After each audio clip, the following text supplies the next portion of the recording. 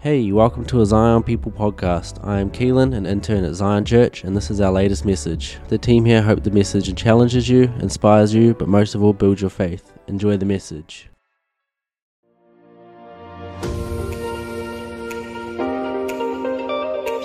Well, welcome to week 3 of the Way of Faith.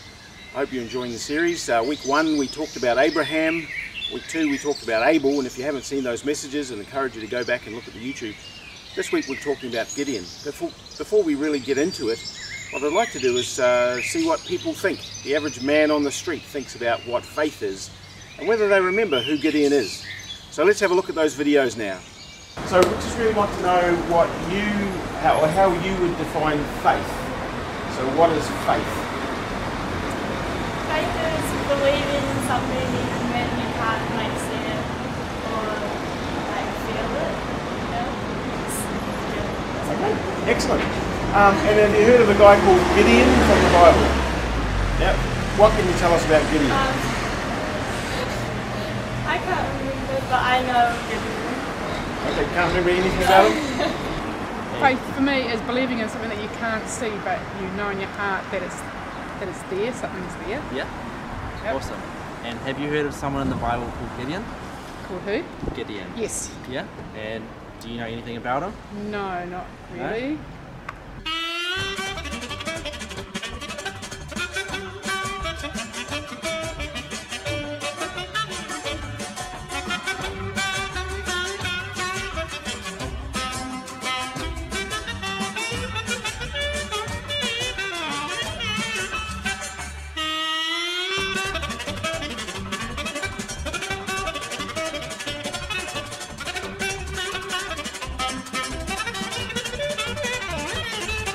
Define faith.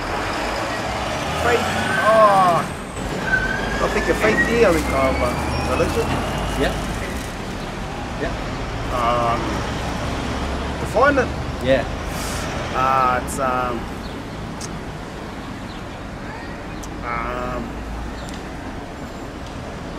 geez, how would I define that?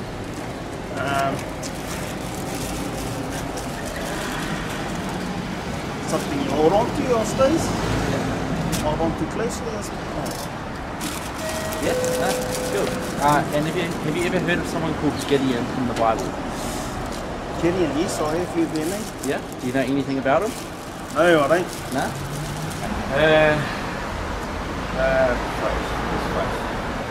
That's a tricky question, really. It's believing in something that you can't prove exists. That's what faith is. Okay, excellent. And have you ever heard of Gideon? Yes. There's one of the hotels. Yeah. Okay. Can you tell me something about the person of Gideon?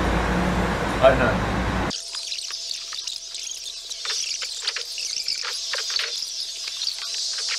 So if it's not good, delete it, alright? Thank you. I'll give you free coffee if you delete it. Okay, cool. So, do you know what faith is, and how would you define it? Okay. Look, I have no answer. Faith. When you trust completely on somebody, yeah? Yeah. And how do I define it? I think that's how it is, yeah? So, do you know what faith is, and how would you define it? I think that faith is something that you would like in terms of what you believe in, and yeah, I guess that's more what it is. Yeah. And do you know who Gideon is? No, I don't. No? Okay. Cool, thanks. How would you define faith? Pretty good. Faith is good? Yep. Yeah. How would you explain faith to somebody else? Yeah, pretty hard. And in some cases, some people accept it pretty easy. Depends on the type of people. How would you define faith?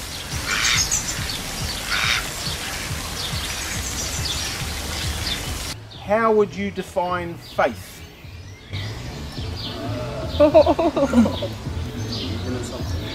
Okay. Without doubt. Believing in something without doubt. Cool. Anyone else? Yeah, I think the same. Believing in something Okay. Do you know who Gideon? Have you ever heard of Gideon from the Bible? No. A little bit. Yeah? I was like, that name seems familiar. Okay. Can you tell me anything about him? No, I just like just the name seems familiar. Just the name's familiar. So, faith is trust.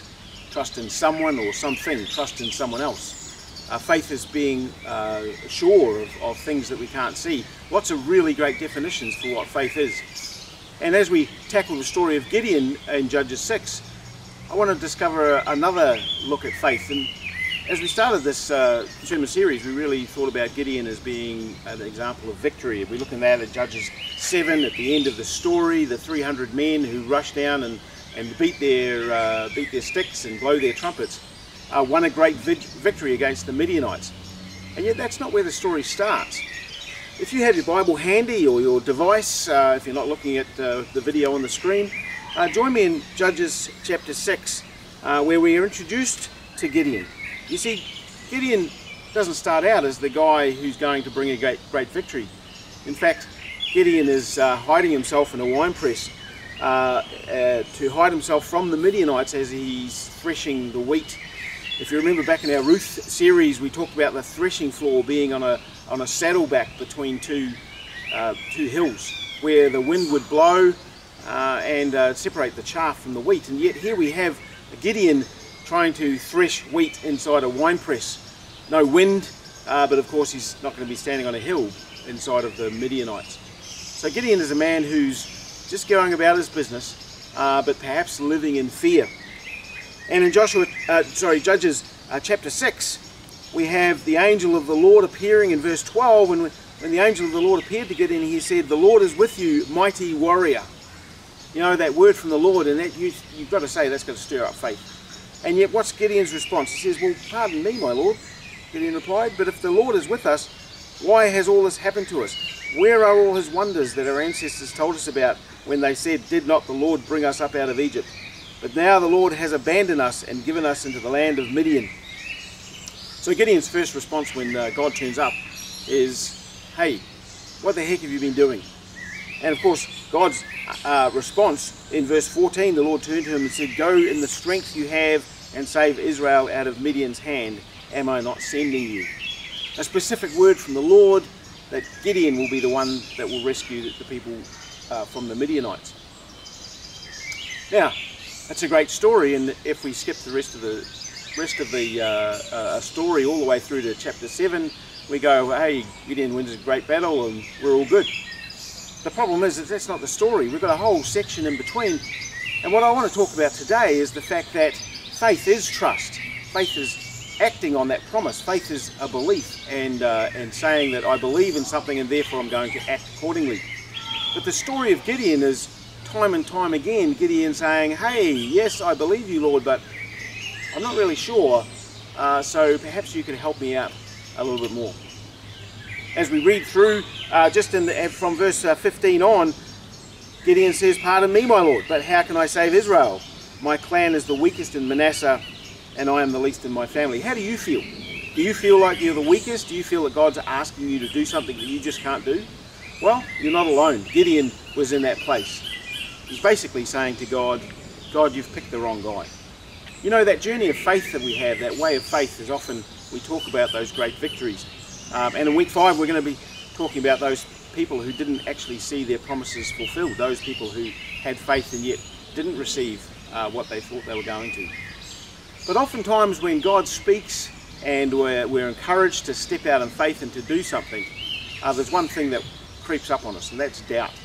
Did we really hear God correctly? Are we the sort of person that God wants to use? Maybe God made a mistake. Maybe he was supposed to knock on the guy next door and not you. And Gideon had those problems. You can just imagine he's got the angel of the Lord standing there and he says to himself, hey, am I dreaming? Have I been out in the hot sun too long? Is this something that's really real? And so he says to the Lord, he says, well, you wait here and I'm going to go and prepare a sacrifice. And you sort of think of Gideon rushing inside and preparing the sacrifice, and all the while thinking, by the time I get out there, he'll probably be gone. And that'll be it for another day, something to tell the boys around the fire a bit later on. And so Gideon, as his first test, he says, well, you stay here, I'll prepare a sacrifice. And when he comes back out, the angel is still there. Now, we've got to really start to question now, well, maybe somebody's playing a prank on me, he thinks. So we'll just make sure that this really is the Lord. And if we go down to verse 20, Gideon's really asking for more proof. Well, the angel of the Lord turned up, said that he is the angel of the Lord, and Gideon's like, well, are you really? I need some more proof. So he says to the angel, he says, hey, tell you what, I'll offer the sacrifice, but you need to consume it with fire. Just to prove that, you know, hey, we're all above board. And in verse 20, the angel of God said to him, take the meat and the unleavened bread, place them on this rock, and pour out the broth. And Gideon did so. And then the angel of the Lord touched the meat and the unleavened bread with the tip of the staff that was in his hand. Fire flared from the rock, consuming the meat and the bread, and the angel of the Lord disappeared. Well, you've got to say that's pretty convincing proof. Right there, the offering is consumed, the angel of the Lord disappears in front of his eyes. Gideon's got to be now a man who's seen the miracle. Surely he's going to be a man of faith. Doubt at this point should be gone. And yet, how often does doubt creep up in our lives? Yes, if we carry on with the story, Gideon tests God a number of times. We carry on in verse 6 after the success of taking down the temples of Baal, the altars that were set up, chopping down the Asherah poles, being defended by his dad. Good on your dad for stepping in there and helping Gideon out in that situation. And then we have Gideon saying, okay, there's a promise here. I'm supposed to be doing something. God, are you still with me?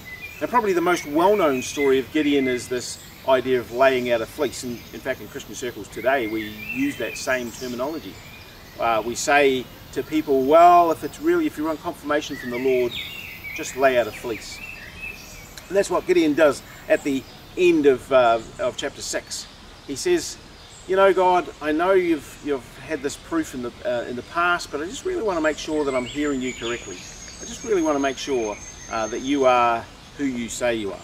So if we look down in verse 36, Gideon says to God, if you will save Israel by my hand, as you have promised.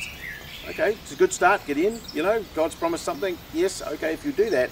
Well, how about we do this little test first? Look, I'll place a wool fleece on the threshing floor. If there's dew only on the fleece and all the ground is dry, then I will know that you will save Israel by my hand, as you said. And that's what happened. Gideon rose early the next morning. He went out and looked at the fleece, and just as he had said, he squeezed the fleece out and he wrung out about a bowl full of water, and the rest of the ground was dry. Now, for you or I, we might say, hey, definite proof. God is in the plan. Faith should arise. That promise that God has, that Gideon is going to act on, that's what he's going to do. Gideon goes, well, hey, maybe that was just coincidence. Maybe we'll try that again. And so he does the second test, and this time he wants the reverse. He wants the fleece to be dry, and he wants the ground to be wet. And God graciously accepts that. Many times we look at the scripture and come to this point and we say, hey, where was Gideon's faith? Where was Gideon's trust in what God had said? God had promised. God has given him signs and wonders and miracles that he can see, and still Gideon is not stepping out. He's not trusting the promise. He's not 100% convinced. And oftentimes we can hear scriptures or sermons where people have said, well, that's not what faith looks like. And yet for many of us, that's exactly what faith looks like. Faith looks like doubt in the beginning. In fact, faith looks like moving forward and stepping and trusting in the promise even when we have doubts. Now, I know Jesus says in Mark that if you have no doubts, then you'll be able to say to this mountain, be cast into the sea, and it will be. And yet we have in this story a very natural thing for doubt to creep in.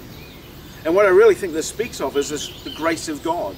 You see, God knows that we're humans. God knows that we're imperfect beings. God knows that we have these doubts and we wrestle with them, that God is, that we're not perfect, that God is asking us to do something often when we step out in faith that's outside of our comfort zone. He knows that. And God is gracious to bring himself to the place to demonstrate to us exactly what it is that we need to do. He wants to show us himself so that we will trust him. Now, in this case, God is not going to say, well, Gideon, I'll show you how the Midianites are defeated and then you'll be able to go out and defeat the Midianites. No, God is asking for a small belief, a trust in something small, so that then Gideon can go on and do something large. At this point, many people would think, well, come on, Gideon, enough's enough. You've seen it all. You've seen these miracles. And yet, even as we move through the story, Gideon still has doubts, and God is still gracious. The last test of faith that Gideon has is in chapter 7, where he's got his 300 men. God has removed most of the people who were going to come and help Gideon. So God wanted to demonstrate that this victory was going to be by his hand. Sure, Gideon was there to lead the army, but what an army it was, starting with 32,000 men. And Gideon says, okay, so anybody who's afraid, God said, anybody who's afraid should leave, and 10,000 people disappear. I mean, that's got to give you a boost of confidence right there. A third of your army disappears because they're afraid, and Gideon's probably thinking, well, I'm afraid, can I go home too? Then God says, well, it's still too many, and so he wants to cut down the numbers even more, and Gideon is left with 300 men when the whole process is done. It's like, this is going up against an army that looks like a swarm of locusts along the valley floor. Now, you've got to say that Gideon by this stage has seen God moving. God's been with him. He's put out the call. All these men have responded. He's done exactly what God has said. And in Judges chapter 7, in verse 9, Gideon needs some more. And this time, Gideon doesn't ask for the proof. This time, Gideon's not the one who says, hey God, if you do this, I'll believe you. But rather, God in his grace says to Gideon, he says, now the camp of the Midian lay below him in the valley. During the night, the Lord said to Gideon, get up, go down against the camp, because I'm going to give it into your hands. If you are afraid to attack, go down to the camp with your servant Purah, and listen to what they are saying. And afterward, you will be encouraged to attack the camp. So Gideon's faith journey has been one of disbelief all through the story. And here we have is the night before the attack, and God saying to him, look, I realise that you may still be afraid. You may still believe that this isn't going to turn out well for you. There's 300 men going up against thousands. How on earth is this going to happen? And so God actually initiates that confidence building step. He says, hey, if you want something further, some further proof, some further encouragement, I'm going to give it to you. And the story, of course, that Gideon goes down and he hears some men he overhears some men as they're talking in the camp, talking about this word that Gideon, the man of God, this mighty warrior that we saw back in chapter 6, is going to overcome, is going to destroy them. And of course, Gideon's encouraged. God lays out the battle plan for what Gideon and his men are supposed to do. And we get to the victory. We get to the resounding point where Gideon has done everything that he's needed to do, and it's finished. And yet, when we look at that journey, we see disbelief, we see checking with God, we see doubt, we see action even when there's still doubt. And oftentimes our journey of faith is just that. Is God asking you to step into something? Well, what do we do about that? Do we just say no because I don't believe, or do we ask God to help us in our unbelief? Let's look at how Jesus would deal with this situation. When we look at the Old Testament and we see how God moves, and we see God's Spirit is with Gideon, and it falls on people in different ways. But let's look at a similar story in Mark chapter 9. This is the story of the man who wants to have his son healed, and this boy is possessed by an impure spirit, and the man in the crowd, and we're looking at Mark chapter 9 starting verse 17, and a man in the crowd answered, "Teacher, I brought you my son, who is possessed by a spirit that has robbed him of speech." And he goes on to explain the issue, and he says that he's asked the disciples to drive out the spirit, but they're unable to. And of course, Jesus in verse 19, Mark chapter 9 verse 19 says, "You unbelieving generation, how long shall I stay with you? And you've sort of got this impression that he's a little bit put out that the disciples were unable to do this. And yet, when we get to the end of the story, that there seems to be something different going on. In verse 24, after Jesus, just a little bit before that, there's this conversation. Jesus asked the boy's father in verse 21, how long has he been like this? And the boy's father answers, from childhood. It has often thrown him into the fire or water to kill him. But if you can do anything, take pity on us and help us. Jesus latches on to that statement there in verse 23. He says, if you can. If you can. You know, there's that if you can expression to the Son of God is an expression of disbelief. And Jesus says everything is possible for one who believes. Now, you might say at this point that Jesus would be quite within his rights to say, well, you don't have faith, and therefore you're not going to see the healing that you're looking for. And yet Jesus goes on. The boy's father goes on, and he says, immediately the boy's father exclaimed, I do believe. Help me overcome my unbelief. Now, doesn't that echo what Gideon says? Well, I do believe, or even I do want to believe, but help me in my unbelief. The Good News translation actually goes that step further and says that I desire in my heart to believe, but my head is really not catching up. I want to believe that this is possible, but I need more. Remember, we talked some time ago that faith comes from God so that we can have faith in God. So a lack of faith is not something we say, look, I have a lack of faith and end of the story, end of the road, it's all over from there. But rather, if we have a lack of faith, God is encouraging us to say, come to him and ask for more. The boy's father says, I do believe. I have a small amount of faith, but it's not enough. I need more faith. Where can I get that from? And Jesus actually heals the boy. And you've got to say that Jesus uses the faith of the man. He gives him what the man asked for, which is more faith, to bring about the healing of the boy. And that really is the journey of faith, the walk of faith, the way of faith. Sometimes we come up against things that are beyond our measure of faith, the Bible tells us. Every person is given a measure of faith. And yet sometimes we're struck with situations that's beyond our measure of faith. In those situations, God encourages us to come to the source of our faith to get more faith for the situation. That's the way of faith.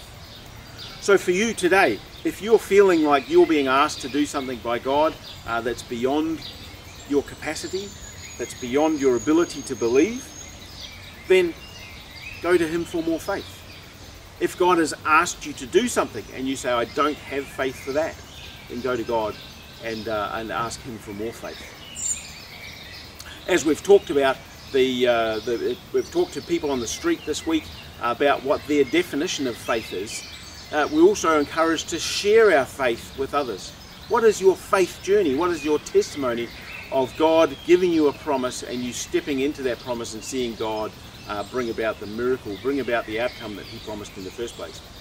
The challenge this week, as we go through our series, the challenge is to put effort into your faith.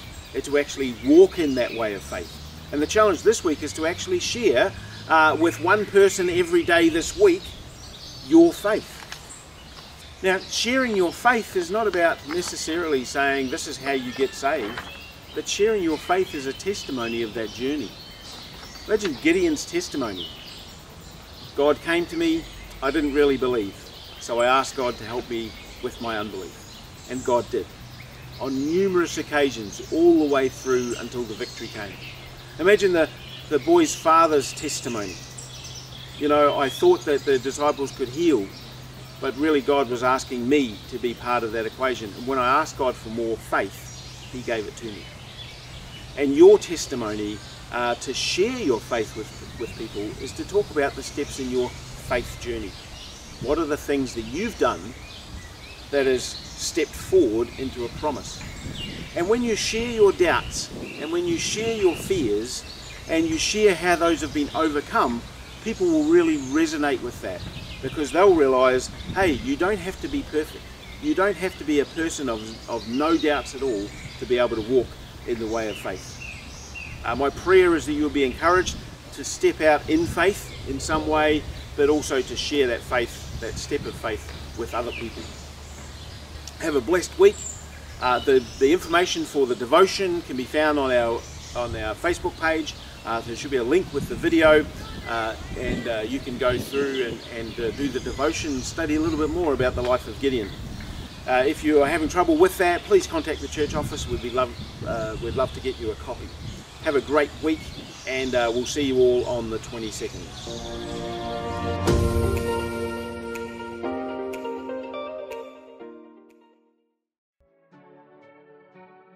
Hey, thanks for listening. I hope you enjoyed our message and it inspired you. Stay connected and get amongst our family. Find us on Facebook, YouTube, or our app. We are Zion People.